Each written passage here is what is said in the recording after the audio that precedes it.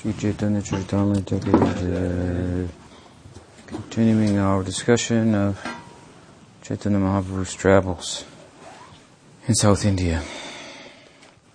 Petto volise viproshuke phaka kila, uttama prakare prabhuke bhiksha karila. So, Mahaprabhu had dinner cooked from the Brahmin who had been unable to cook appropriately due to his absorption in Madhya-lila, but having heard from Mahaprabhu, and moreover having been brought scriptural confirmation by Mahaprabhu for the fact that Sita could not be kidnapped by Ravan, he was able to cook with a happy heart and satisfy Chaitanya Mahaprabhu, who we could understand to be Krishna himself. So say Ratri Thahan Rahi Tanri Kripo Kori Pandya Deshe Tamra Parni Gila Gaur Hari. So Gaur Hari passed that night in the house of the Brahmin and showed him his kripa. He gave him his mercy. And then he started towards Tamraparni river in Pandya Desh. Tamraparni Snan Kori Tamraparni Tire Naya Tripati Dheki Bule Kuttu Hale. So he took his bath there on the river, Tamraparni, and sat on the bank. And then after having bathed, he saw the deities and wandered on with great curiosity. Chiyad Dothala Tirthe Deki Sri Ram Lakshman Tilakanchi Asi Koila Shiva Darshan. So he went to Chiyadatala, and that Tirtha he had the darshan of, he saw Ram Lakshman deities. And he went to Tilkanchi, and there he had darshan of Lord Shiva. Gajendra Mokshan Tirthe Deki Vishnu Murti Panagadi Tirthe Asi Dekila Sitapati. He went to the Gajendra Mokshana Tirtha, a place dedicated to the liberation of Gajendra by Vishnu, and he came then to Panagadi, where he saw deities of Ram and Sita. Chamat Pure Asi Deki Sri Ram Lakshman Sri Vakunte Asi Koila Vishnu Darshan. Later he went to Chamatpur. He saw deities of Ram Lakshman there.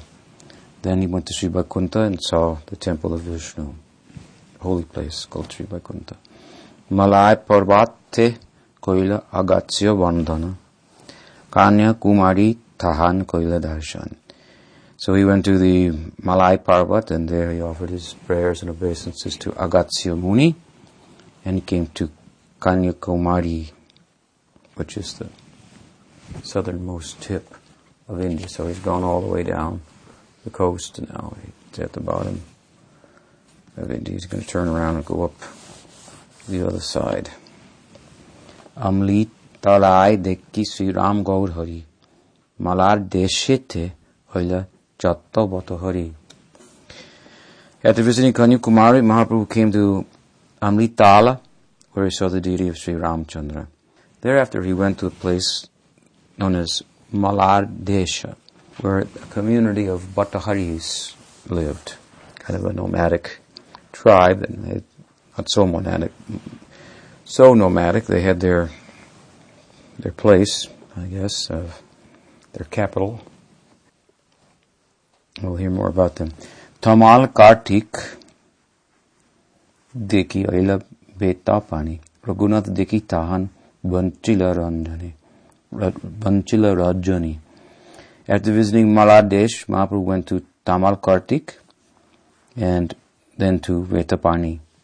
There he saw the deity of Ramchandra and passed the night. Goshanir Shange Rahe Krishnadasa Brahmana Patahari Sahataha Huila Darshana. Mahaprabhu was accompanied, as we know, by his servant Krishna Das. And although he was a Brahmin, he met there with the Bhattaharis. And Stridhana Dekhanatana loba janmaila, ajja saralo viprayer, buddhinasha kahila. So our hearts bottom out here. With women, the Bhattaharis allured the Brahman Krishnadas, who was simple and gentle. By virtue of their bad association, they polluted his intelligence. Pratyuti oila vipra Bhattahari ghare, tahara udeshe prabhu oila satubhare. Allured by the Bhattaharis, Krishnadas went to their place early in the morning. The Lord also went there very quickly, just to find him. Asiya kahena sab Bhattahari gane, amar brahmana tumi rakka ki karane. Upon reaching their community, Mahaprabhu said to them, why are you keeping my brahmana? He's my assistant. Ami ha sannyasi dekha, tumi ha sannyasi, more dukha deha, tomar nyaya nahi basi. Mahaprabhu told them, I'm in the renounced order of life. You are also sannyasis, yet you are purposely giving my body pain. So I don't see any good reasoning in this. Shuni shab Bhattahari ute astralana, mori bare oila sobe chadi dikhe dhana. So upon hearing this from Mahaprabhu, the Bhattaharis came running at him from all sides with weapons and tried to hurt him. Tar astra taronge pode hatta hoite kanda kanda hoila Bhattahari palai chadi bite. However, they threw their weapons at Chaitanya Mahaprabhu like spears and things. But they turned around in the air and fell down on themselves. And when some of them were cut to pieces, the others ran away in all directions. Bhattahari ghare maha uttila krandhan keshedari vipre lana kudila goman. While there was much roaring and crying in the Bhattahari community, Mahaprabhu grabbed Krishnadas by the hair and took him away. Sedin chali alya payas bini dire snan kori ela adi keshava mandire. That very night, Mahaprabhu and his assistant Krishnadas arrived at Payasvini river. They took the bath there and went to see the temple of Adi Keshava. So here we hear about the fall of Krishnadas, Mahaprabhu's assistant. It's said somewhere, some Purana, that the devotees wear the Sikha so that Lord Vishnu can grab them by them and pull them out of the material world. So sometimes devotees wonder if it's just an allegory or it's real, factual. Here we have a factual incident, at least. In the Lila of Mahaprabhu, Krishnadas was saved by his Sikha. Actually, he was saved by the mercy of Chaitanya Mahaprabhu. We're not let his servants go. This is a policy of the Lord. It's sometimes the case for less advanced devotees that they may succumb to material desires. But we should be very careful and not to condemn them for such. Think ill of them, I should say, or be unforgiving and lacking in generosity. We should always keep this point in mind, because if we cannot forgive others, if we cannot be generous with others, how can we pray to the Lord to forgive us and be generous with us? Forgiveness is said to be the sign of the Brahmins. It's also said to be one of the symptoms of the external symptoms of Bhava Bhakti. Sometimes it's forbearance, Shama, but it's also translated as forgiveness, a more, more positive, to tolerate and forbear in difficulty and so forth. Just like the tree, Mahaprabhu was given an example of forbearance or tolerance, but in the Tika of Thakur Bhakti Vinod, he takes that tolerance of the tree and extends it into a form of showing kindness to others. The tree, for example, doesn't complain when people chop it down. Indeed, it gives them shade and heat to continue with their work. And as it gives shade and cools one from the heat of the day in the summer, so in winter, it gives warmth also from the cold. So it is tolerant, but as I say, the idea of the tolerance is, I guess I want to say dynamic. It's a dynamic kind of tolerance that extends into the form of showing kindness to others. Jivadaya, Krishna Nam, Sarvadharmasar. These things go together. Krishna Nam and Jivadaya. Jivadaya means to show kindness to other living beings. So, certainly that's there in Mahaprabhu and Sri Krishna. They are very kind and forgiving, especially for their devotees. It's mentioned in the 11th canto of the Bhagavatam by Krishna himself to Uddhava, that how sometimes my devotees, they succumb to a standard of life that's less than what they hold as their ideal. And in their early stages of bhakti, they may do unbecoming things. It happens sometimes. But because they're sincere, they lament for that. They feel some remorse. And this remorse, genuine remorse on their part, in and of itself purifies them from any reaction that might have come otherwise. There's nothing else they can do. This is one philosophical point to raise. There's nothing else they can do. If you've gone to the highest person to take shelter, and then you make some mistake in that, you can't go to someone less and to make up for it. Sometimes the example is given that if you stand on the floor, on the ground, and if you fall, you can't take help from, you have to take help from the ground itself to get up. So that's the kind of the bottom line. So you have to take help from Krishna, and He's helpful, He's generous, He's kind. We don't take advantage of that, and therefore the remorse on the part of the sincere devotee. Of course, if there's no remorse, then offense can come to hinder our practice, because if we commit some sinful activity, for example, we have some moral lapse, which is understandable. Without realization of the universality of our deity, we're subject to the potential of a moral lapse. Theoretical knowledge will be helpful, and that can help to fortify us in our position. Therefore, nasta praeshu abhadreshu nityam bhagavata sevaya. Bhagavat says, regular study and or regular service to the book and the person, Bhagavatam, nasta praeshu abhadreshu. It practically frees one from the potential for moral lapse by keeping in that stream of hearing and serving. But one's not entirely safe until, as I say, the universality of one's deity is realized. Then you can understand the point. We commit sins in the apparent absence of God or Guru, not in their presence. We don't do it in the temple, because Krishna's there. But when we understand the universality of our deity, then there's nowhere to turn, nowhere to hide, and He's showing Himself to us everywhere. So we see Him, and we see everything in relation to Him. So how can we abuse? How can we see anything as separate and exploited and so forth? So realization, this is required.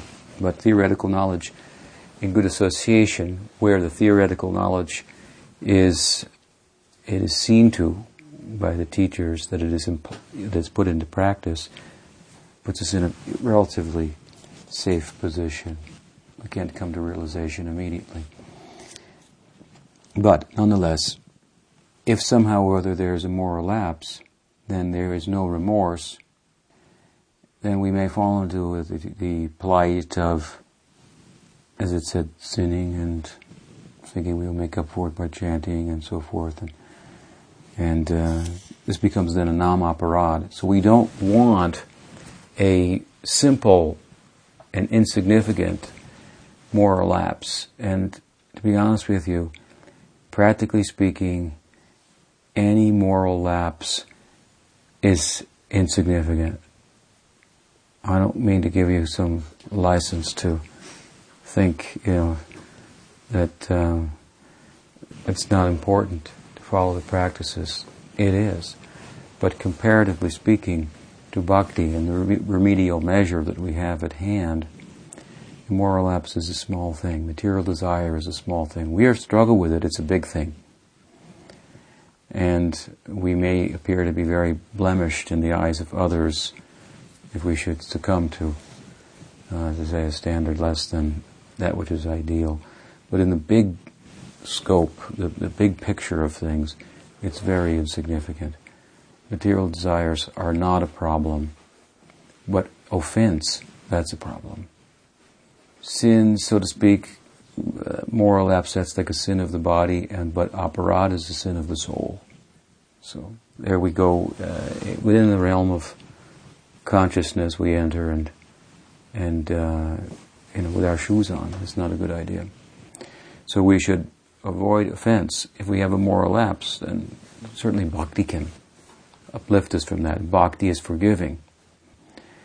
And if we have the proper attitude, then we'll have some remorse. Remorse in itself, as I say, will rectify us. Genuine, sincere remorse will rectify us. And of course, that is the attitude of a devotee, so the tendency for moral lapse will be diminished by that.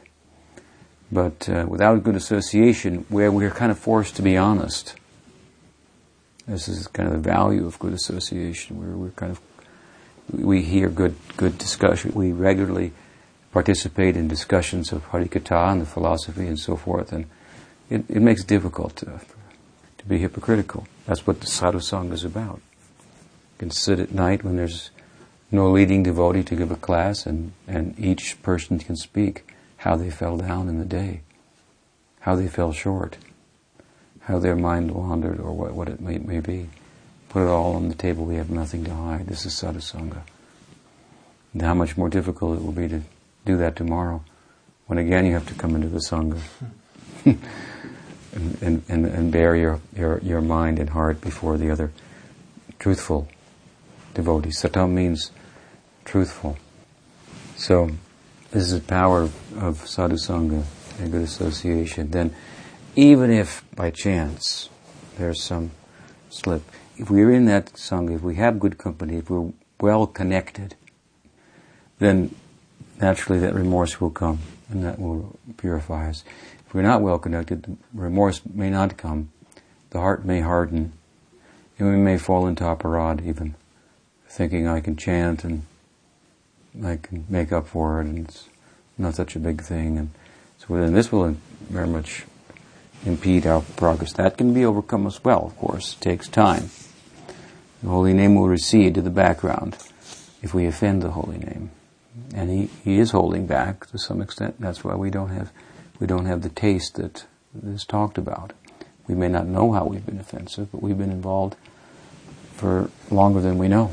What our entire background is, it'd be difficult for each individual to say, but we know a tree by the fruits. So, if there's no ecstasy in chanting, we know there must be some offense in the background. So the name doesn't see fit to give himself entirely.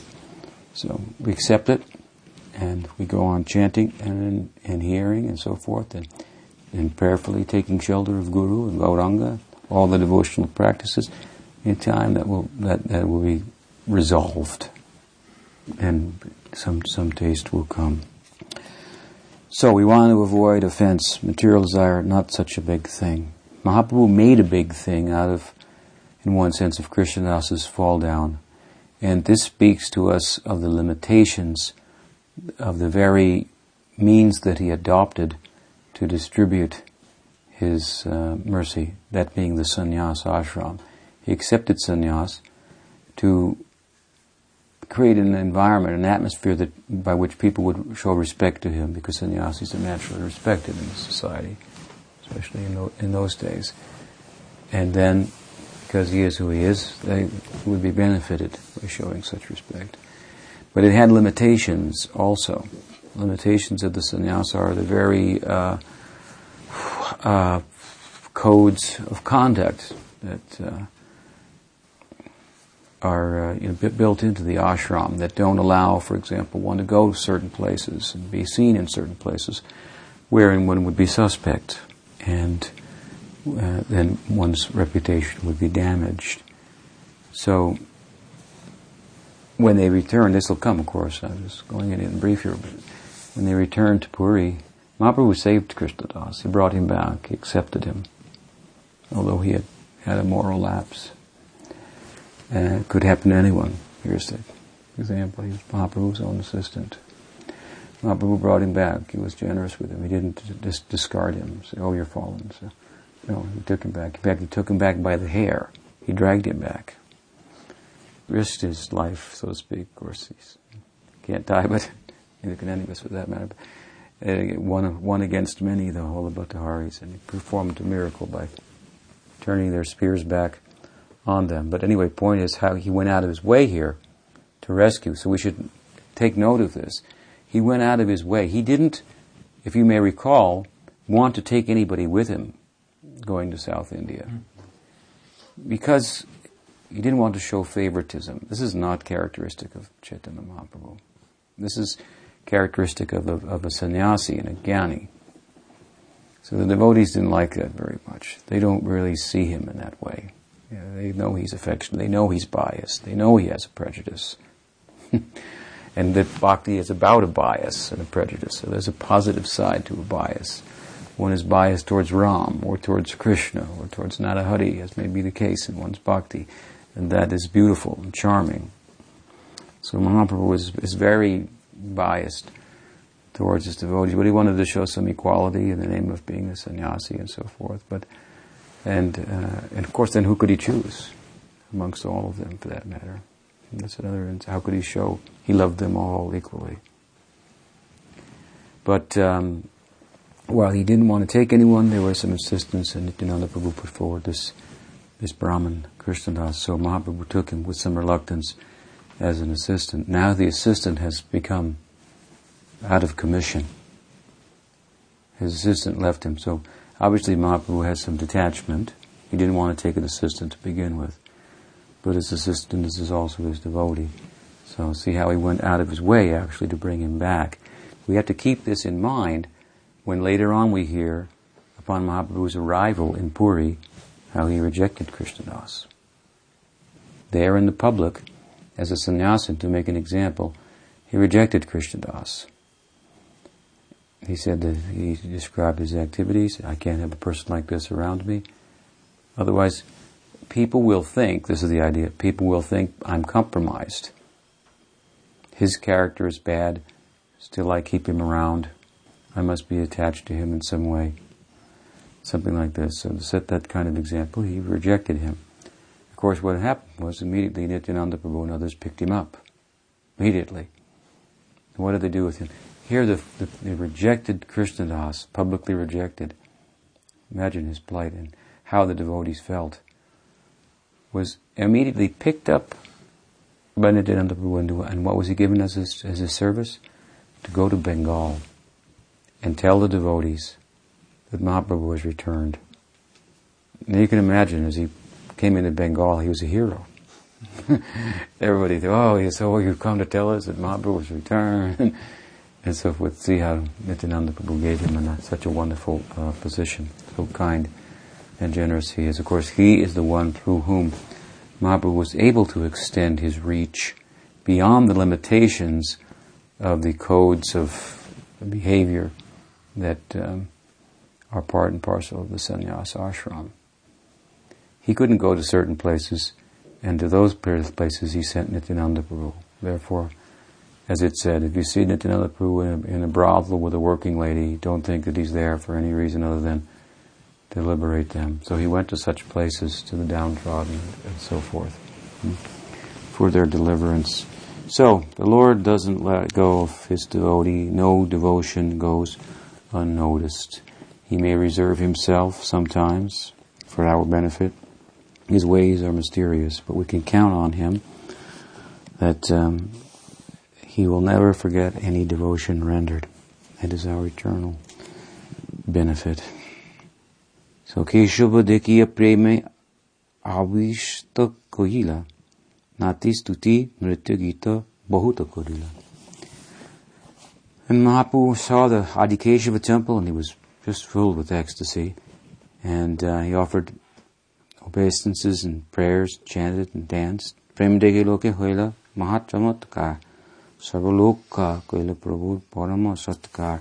And the people then in turn were very astonished by the ecstatic activities of Chaitanya Mahaprabhu, and they received him very well. Mahabhakta Gana Saha Tahan Goshti Koila Brahma Samhita Punti Tahan Poila. At the temple of Adikeshava, Mahaprabhu discussed spiritual matters among highly advanced devotees. While there he found one adhyaya, one chapter of Brahma Samhita. Kunti Pana Prabhu Hoila Anandapar Kampashru Sveda Stamba Pulakabikar. Mahaprabhu was greatly happy to find this book, this chapter. It's the 5th chapter of Brahma Samhita. And just upon finding it, he underwent all types of transformations of ecstasy, trembling, tears, perspiration, trance, jubilation, etc. Siddhanta Shastra Nahi Brahma Samhitar Sam Govindu Mohima Gyaner Paramo Karana Alpa Kshare Kohe Siddhanta Apar Sakala Vaishnav Shastra Madhya Otiyar. So Krishnadas gives a comment here. He says, there's no scripture. Siddhanta Shastra Nahi Brahma Samhitar Sam. There is no scripture that is equal to Brahma Samhita in terms of a concise Siddhanta. Govindu Mahima Gyaner Parama Karana. It includes the glories of Govinda and reveals them, and the topmost knowledge about him. And since all the conclusions of the greater body of scripture are briefly presented in Brahma Samhita, it is essential among Vaishnava literatures. Bahut jatne se punti nila lekhaiya ananta padmanabhaila harshitahana. So Mahaprabhu had Brahma Samhita copied, and then with great pleasure he went to the place known as Ananta Padmanabha. So this was a great find of Chaitanya Mahaprabhu at the Adikeshava temple, this 5th chapter of Brahma Samhita. There were no publishing houses in those days, and printing presses and so forth, so he had to have a chapter copied by hand, and he took that chapter with him. And when he returned, he presented that to the devotees. This is one of the 2 significant literary finds of Chaitanya Mahaprabhu in the south. In one sense, there's 3. The third was the one we just heard about, the pages from the Kurma Purana, confirming that Sita had not been kidnapped by Ravan, but that the fire god had come and made a Maya Sita that was kidnapped by Ravan. And then when Sita was asked after the whole ordeal to enter the fire for her purity to be tested, the Maya Sita entered and the real Sita came out, of course, untinged, unburned, and so forth. So anyway, that is significant in one sense. But in terms of the teaching of Mahaprabhu, this is his Acharya-lila, Krishna's Acharya-lila as Gaur-Hari. 2 very significant finds. One in terms of Siddhanta and one in terms of Bhava. And these are the 2 tracks, of course, on which his teaching runs, the feeling, Bhava, and the philosophy that gives support to it. So this is the book of Siddhanta that he found, 5th chapter of Brahma Samhita. And accordingly, Sri Jiva Goswami wrote an extensive commentary on that. And in more recent times, Thakur Bhakti Vinod, following the Tika of Jiva Goswami, wrote a commentary on Brahma Samhita. That was translated into English by Bhakti Siddhanta Saraswati Thakur. Sometimes it's thought of as his commentary on Brahma Samhita, but it's his English translation of Bhakti Vinod's commentary. So anyway, it's a significant find, and a book that's important. Today we see how so many years later, when this book was written by Krishnadas Kaviraj Goswami, how it was thought of in the Gaudiya circles at that time. he's saying it's this very nice, essential book of Tattva, or Gaudiya Siddhanta. And of course the other book that he found was the Caitanya-caritamrta of Bilvamangal Thakur. This speaks loudly of the bhava of the prema of Radha. So he brought both of these books back and introduced them into his sampradaya, his community of devotees. Dindui Padmanabhera Koila Darshan Anande Dekite Oila Sri Janardana. Mahaprabhu remained for 2 or 3 days at Ananta Padmanabha and visited the temple there. Then in great ecstasy went to see the temple of Janardana. These are very famous Vishnu temples. Huge deities and huge temples, old stone temples, especially Padmanabha. Duddin Tahan Kori Kirtananartana Payasvini Asiya Dekke Shankara Narayana. Mahaprabhu chanted and danced at Janardhan for a few days, and then he went to the bank of Payasvini and visited the temple of Shankara Narayana. Shingeri Mate Oila Shankara-charja Sthane Madhya-tirtha Dekki Koila Tunga Bhadraya Snane. There he saw the monastery known as Shingari Mat, the abode of Acharya Shankar. He visited Madhya-tirtha and took bath in Tungabhadra. Madhvacharjastane oila jangha totpavadi. Udupite Krishna deki tahan hoila premonumadi. Mahaprabhu next arrived at Udupi, the place of Madhvacharya, where the philosophers known as Tattvavadis resided. There he saw the deity of the Lord and became mad with ecstasy. Narthaka Gopal dekhe parama mohane Madhvacharya swapna diya alatanustane. While at the Udupi monastery, Mahaprabhu saw Narthaka Gopal, the dancing Gopal, a most beautiful deity. It was a deity that appeared to Madhvacharya in a dream. Gopi Chandana tole achila dingate Madhvacharya se Krishna poila kon mate. Madhvacharya somehow or other had acquired the deity of Krishna from a chunk of Gopi Chandan that had been transported in a boat. Madhvacharya ani tanre koila sthapana adya badhi sebo kori tatpa badhi gana. Madhvacharya brought this dancing Gopal deity to Udupi and installed him in the temple. To date, the followers of Madhvacharya, known as Tattvavadis, worship this deity. Krishnamurti Deki Prabhu Maha Sukha Poila Prema Beshe Bahuk Chahana Nritya Gita Koila. Mahaprabhu, he took great pleasure in seeing the beautiful form of Gopal. For a long time he danced and chanted in ecstasy.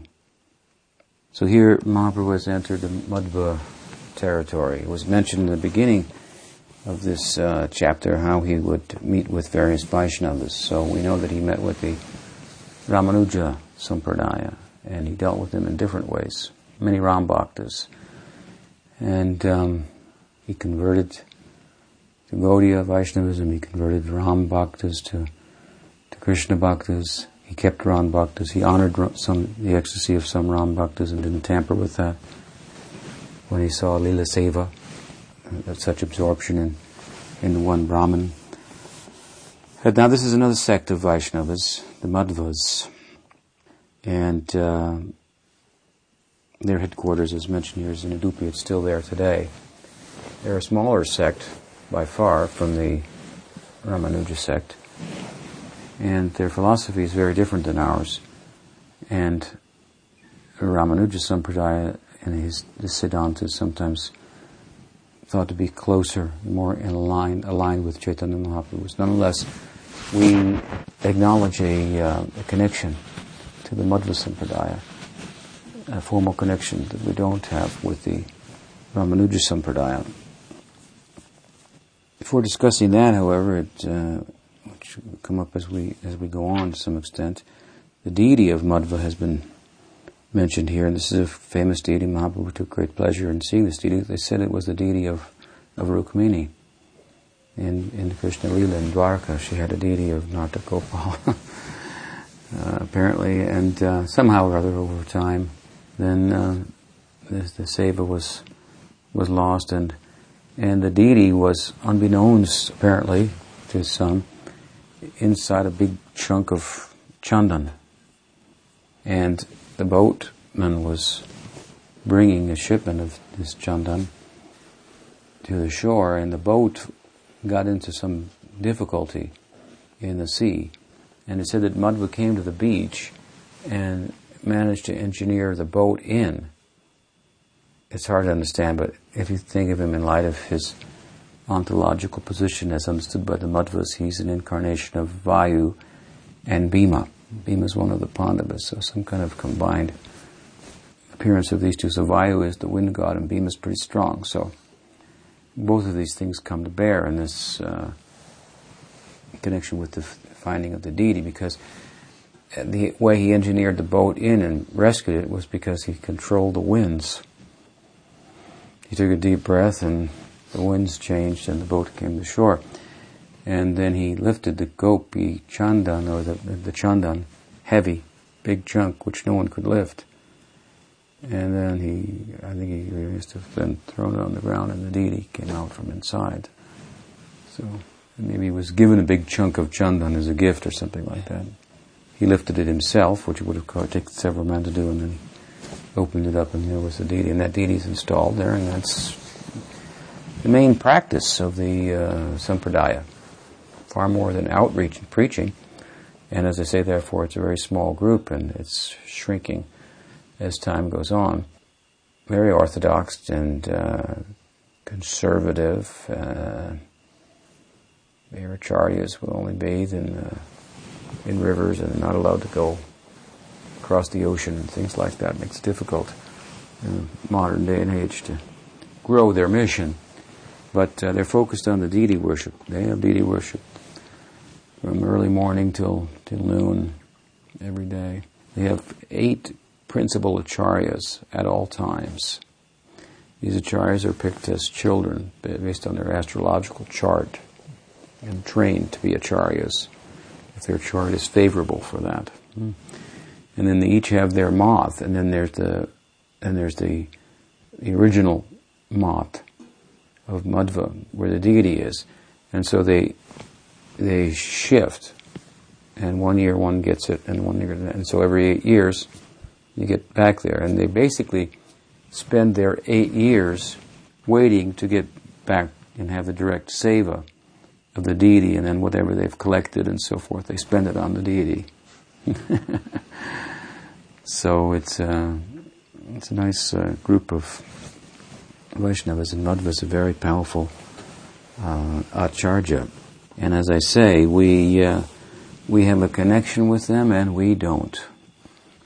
We have a formal connection that sometimes comes under question because of the extent to which our doctrines differ.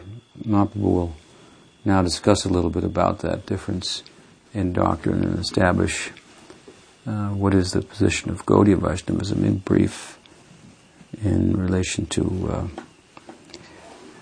Madhva's idea of Vaishnavism. We'll take that up in the next reading. Are there any questions? So that deity is Srinatji? No. Srinatji is the Gopal deity of Madhavendra Puri that came under the care of the Vallabha Sampradaya. Jiva Goswami gave the care of that. Originally the deity was under the care of some Bengali Vaishnavas, and the Madhvas, the Vallabhas and the Gaudiyas were contemporaries there in Vrindavan, and somehow or other, anyway, the deity changed hands. It's become the principal deity of the Vallabha sect. Another question? Yes. Why would Rukmini have a Gopal? Why not? Nartaka Gopal. It just means Krishna dancing. Dancing Krishna. He may be in Gopavesh. I haven't had the darshan of the deity. Well, maybe I did once, actually. But they certainly don't worship him without any lack of opulence there in Udupi. She wouldn't see him with 4 arms, would she? Rukmini, she could. He showed 4 arms in Dwarka quite often. But also with 2 arms. Yes. Well, I don't know much about it, but I was always taught that beyond Gaudiya Vaishnava, or the more full description was Brahma, Madhva, Gaudiya, Vaishnava. And I always thought that was interesting because there's such a whole long parampara, and out of that, just Madhva is mentioned between Brahma and Gaudiya. Well, that's a long discussion, actually.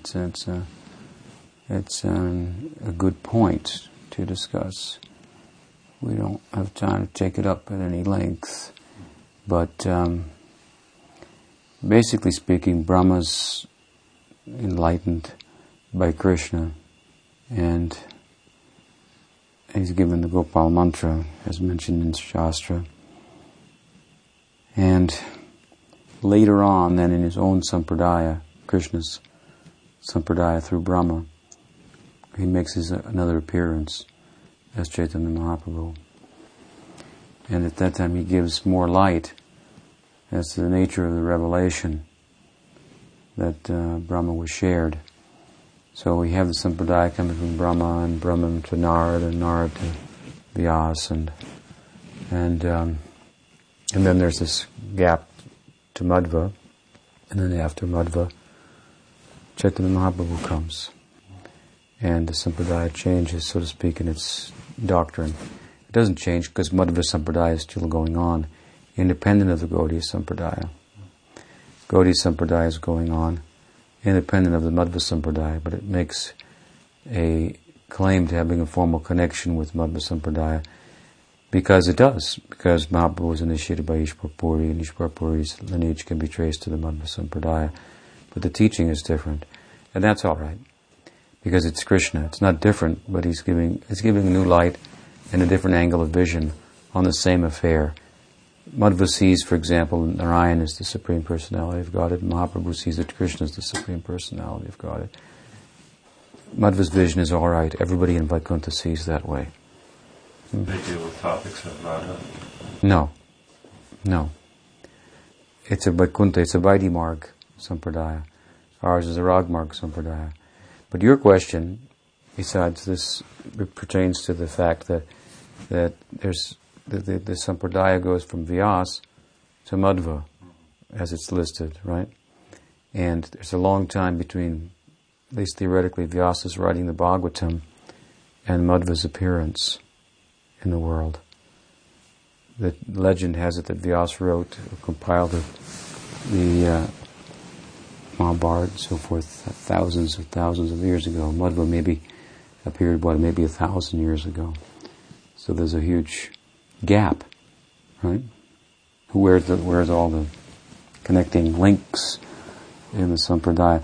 Well, the interesting thing is, in this connection, is that Madhva was actually initiated in an Advaita sampradaya, but he taught Dvaita, which is in one sense the opposite of Advaita, a Vaishnava Siddhanta. So although he came in a particular line, he showed a different philosophy. It said if you're not initiated into a sampradaya, then the mantras you receive will bear no fruits.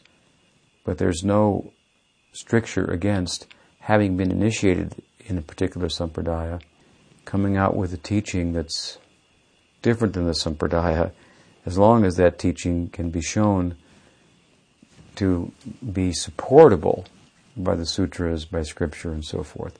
This is what Madhva did.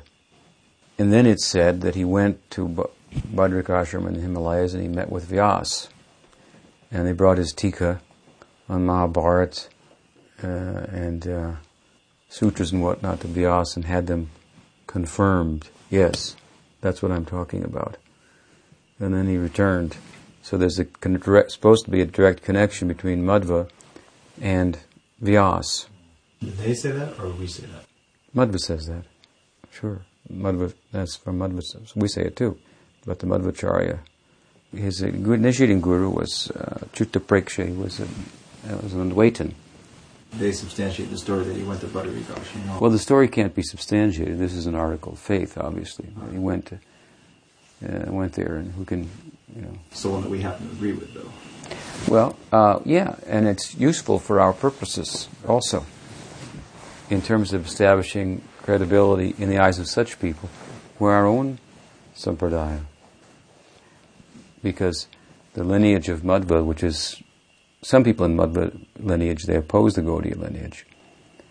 And but nonetheless, their whole lineage is based on this article of faith that Madhva had a connection with Vyas. So sometimes such people, they question the validity of our sampradaya and lineage, the measure of its connection to Madhva, and if it is connected, why the teachings are different and so forth. But obviously there's a parallel. Madhva is connected to Advaita, his teaching is different. The veracity of his lineage, or he has no lineage unless it's an Advaita lineage. So he's got a lineage to Vyasa, but that's an article of faith. So if we're kind enough, generous enough, no problem to give that, then they should be generous enough with us as well to appreciate that Chaitanya Mahaprabhu has some formal connection with Madhva through Ishwar Puri, Madhavendra Puri, and so forth, but nonetheless taught something that's ostensibly different, but not different in terms of being something other than Vaishnavism. So it's Vaishnavism. And within Vaishnavism, then we accept the subjective reality, that the ultimate reality is subjective. In other words, Krishna reveals himself to his devotees as he sees fit. And so there are different angles of vision. Krishna is like a valuable jewel with many facets. So if you look through the eye of Vishishta Dvaita, you're going to see one thing. If you look through Dvaita, you'll see another. Through Dvaita, another. Shuddha Dvaita, another. Achidya Veda, another. These are all the 5 different schools of Vaishnavism. If we include Mahaprabhu's as a 5th, as we should in terms of doctrine. We don't consider his as a 5th sampradaya in terms of a formal lineage because we want to say that he's connected to one of the 4 sampradayas mentioned in the Vishnu Purana, where it says there are 4 Vaishnava sampradayas, and if you receive a mantra that's not from the sampradaya, it won't bear any fruit. So, for the purpose of being in line with that verse, which can't be found in any of the manuscripts today, but was apparently out and about at the time, then devotees have sometimes labored hard to show that there's a formal connection between Chaitanya Mahaprabhu and the Madhva Sampradaya. The Goswamis themselves, the Shastra Gurus of our Sampradaya, they didn't really see the necessity for that. So you won't find in any of the writings of the Goswamis any effort to connect Chaitanya Mahaprabhu with Madhva. Indeed, in Jiva Goswami's Tattva Sandarbha, he in his Sarva Sambhadani, which is his own commentary on Tattva Sandarbha, he says that Chaitanya Mahaprabhu is the deity of his own Sampradaya, the founder of his own Sampradaya. He's the Sampradaya-acharya. Chaitanya Mahaprabhu. And then he goes on to revere Madhva and others as Vriddha Vaishnavas, senior elder Vaishnavas and so forth, whose teachings we take from as much as they're useful for our teaching. But Mahaprabhu Sri Chaitanya Dev had a different angle of vision, so a different metaphysic to explain the nature of being and reality. And a nuanced or different theology. So we find at the time of Baladev and Kavi Karnapur and so forth, that in their texts they've labored to show Mahaprabhu was connected to Madhvacharya, but in the Goswamis' books we don't find. So it may not have been as much of a concern at the time that if you're not a member of one of these 4 Vaishnava Sampradayas, you're not connected properly. Your mantra won't bear any fruit. This is the verse. So the verse may have been more prominent and round and about at the time, and of more concern for people like Baladev, Vidyabhushan, who was endeavoring to establish the validity of the Sampradaya at a time when it was being challenged. Kavi Karnapur also mentions, in later books also, there's quite a bit. Bhaktivinoda Thakur was strong on the point that the Chaitanya Mahaprabhu was connected formally to the Madhva Sampradaya. And this is the reason that anyone will emphasize this. As much as someone feels that's important, that you have to be connected to one of these 4 Vaishnava Sampradayas in order to have standing, validity, credibility, then they labor to show that. At the same time, there's considerable objective evidence to support the idea that Ishwar Puri, Madhavendra Puri, they were in the Madhva Sampradaya. That's contested. Their names are Puri, not Tirtha, and all the sannyasis coming out of Madhva lineage are Tirthas, and there are other academic kind of arguments and so forth, but when they looked at it carefully, they don't hold a lot of weight, and at least they can be argued against equally, if not better. Then on top of that, of course, either the statements of the Vaishnavas and the actual devotees of Mahaprabhu. So we'll give credence to that, we give more weight to that. But we're not really dependent upon it ultimately. After all, Chaitanya Mahaprabhu was Krishna himself, so he's the founder of the Madhva Sampradaya, the Brahma Sampradaya, that Madhva's coming in the lineage of, he's coming again. And sometimes, therefore, it's emphasized amongst Gaudiyas that we're not connected to the Madhvas, we're not connected to the Madhvas. We have our own Sampradaya. Mahaprabhu was Krishna himself. We don't need to be. So the arguments can go either way with equal force. But in our particular lineage of Bhaktivinoda Thakur, and Bhaktivinoda Parivar, and he, and Bhaktisiddhanta Saraswati Thakur, our Guru Maharaj, so they did emphasize the connection with the Madhva Sampradaya formally. But as we'll see in continued discussion here as we go on, there's a considerable difference in doctrine. But then again, difference that does not take us outside of the scope of Vaishnavism, in which there is scope for different angles of vision. Something the Madhvas need to hear more, because they they're not as accommodating, I must say. Actually, Gaudiya Vaishnavism is, as harshly as it may be presented by some people sometimes, is actually very, very accommodating doctrine. And we see Mahaprabhu going to Shiva temples. The Ramanujas, the Madhvas, they won't go to the Shiva temples. We've discussed that. It's one example. And as much as Krishnadas argues well in the second chapter of Madhya-lila, that Krishna is the Supreme Personality of Godhead, source of Narayan, giving scriptural evidence and logic and so forth, at the end he says, but anyway, if you want to call Chaitanya, and that Mahaprabhu was that same Krishna, he says, but if you want to see Mahaprabhu as an incarnation of Mahavishnu, there's no harm. It's not very flattering, but if you want to see him like that, that's another angle of vision. Some people will hold that. So we're very accommodating, actually. It's easy when you're at the top. Shri Krishna Bhagavan ki jai, Shri Caitanya-caritamrta ki jai, Gaur Premanande, Hari Bol.